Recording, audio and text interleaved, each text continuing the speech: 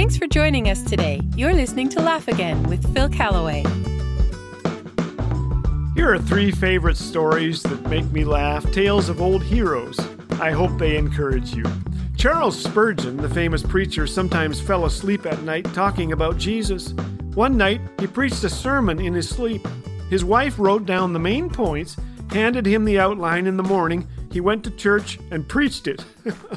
Spurgeon was often criticized for using humor, to which he replied, "I must confess that I would rather hear people laugh than I would see them asleep in church." He said, "It is a sort of tradition of the fathers that it is wrong to laugh on Sundays. Some believe that the 12th commandment is, 'Thou shalt pull a long face on Sunday.' I do believe that there may be as much holiness in a laugh as in a cry." Martin Luther was known by many as a happy man who smiled a lot, but he also suffered from severe physical ailments and even persecution. During one difficult period, he gave in to depression and worry. The joy was gone. His wife Catherine endured this for days, then finally met him at the door wearing a black mourning dress.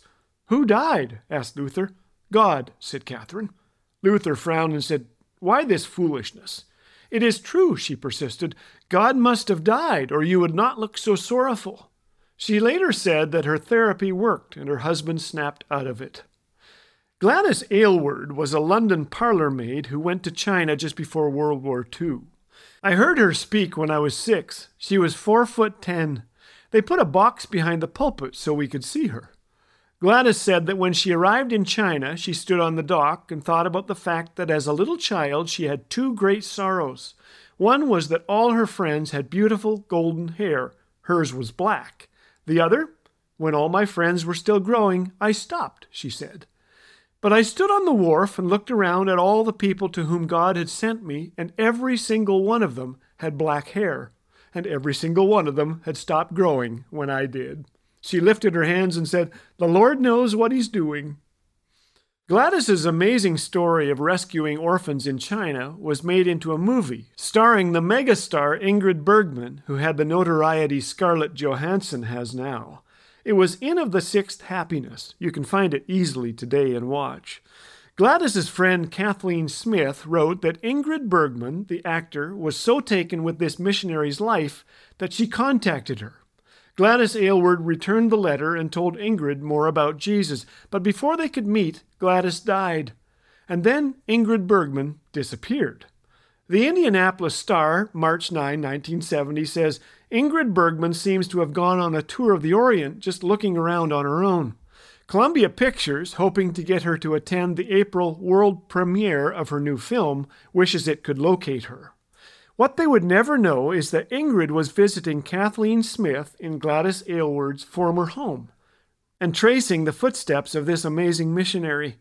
Kathleen wrote, Ingrid touched several things in the room reverently and then knelt by Gladys's bed, and when she rose, she was a converted soul. At a memorial held by the Chinese church in London, 1,000 guests were present. Ingrid Bergman was among the stars. She quoted lines Gladys had spoken, "Oh God, here's my Bible, here's my money, here's me, use me, God." Then Ingrid Bergman turned to the audience and said, "Now I wish to speak for myself. Here's my Bible, here am I, use me, God." Amen to that. May God bless your day and fill you with joy and a little laughter, too. Hearing your encouragement never gets old. Every listener note we read feels just like the first. Sasha recently wrote, "My family loves watching these together. Thank you so very much, and God bless you all." Thanks, Sasha. To share how Laugh Again has impacted your walk with Jesus, or to express your encouragement with a donation, visit laughagain.us or call 1-844-663-2424. Laugh Again, truth bringing laughter to life.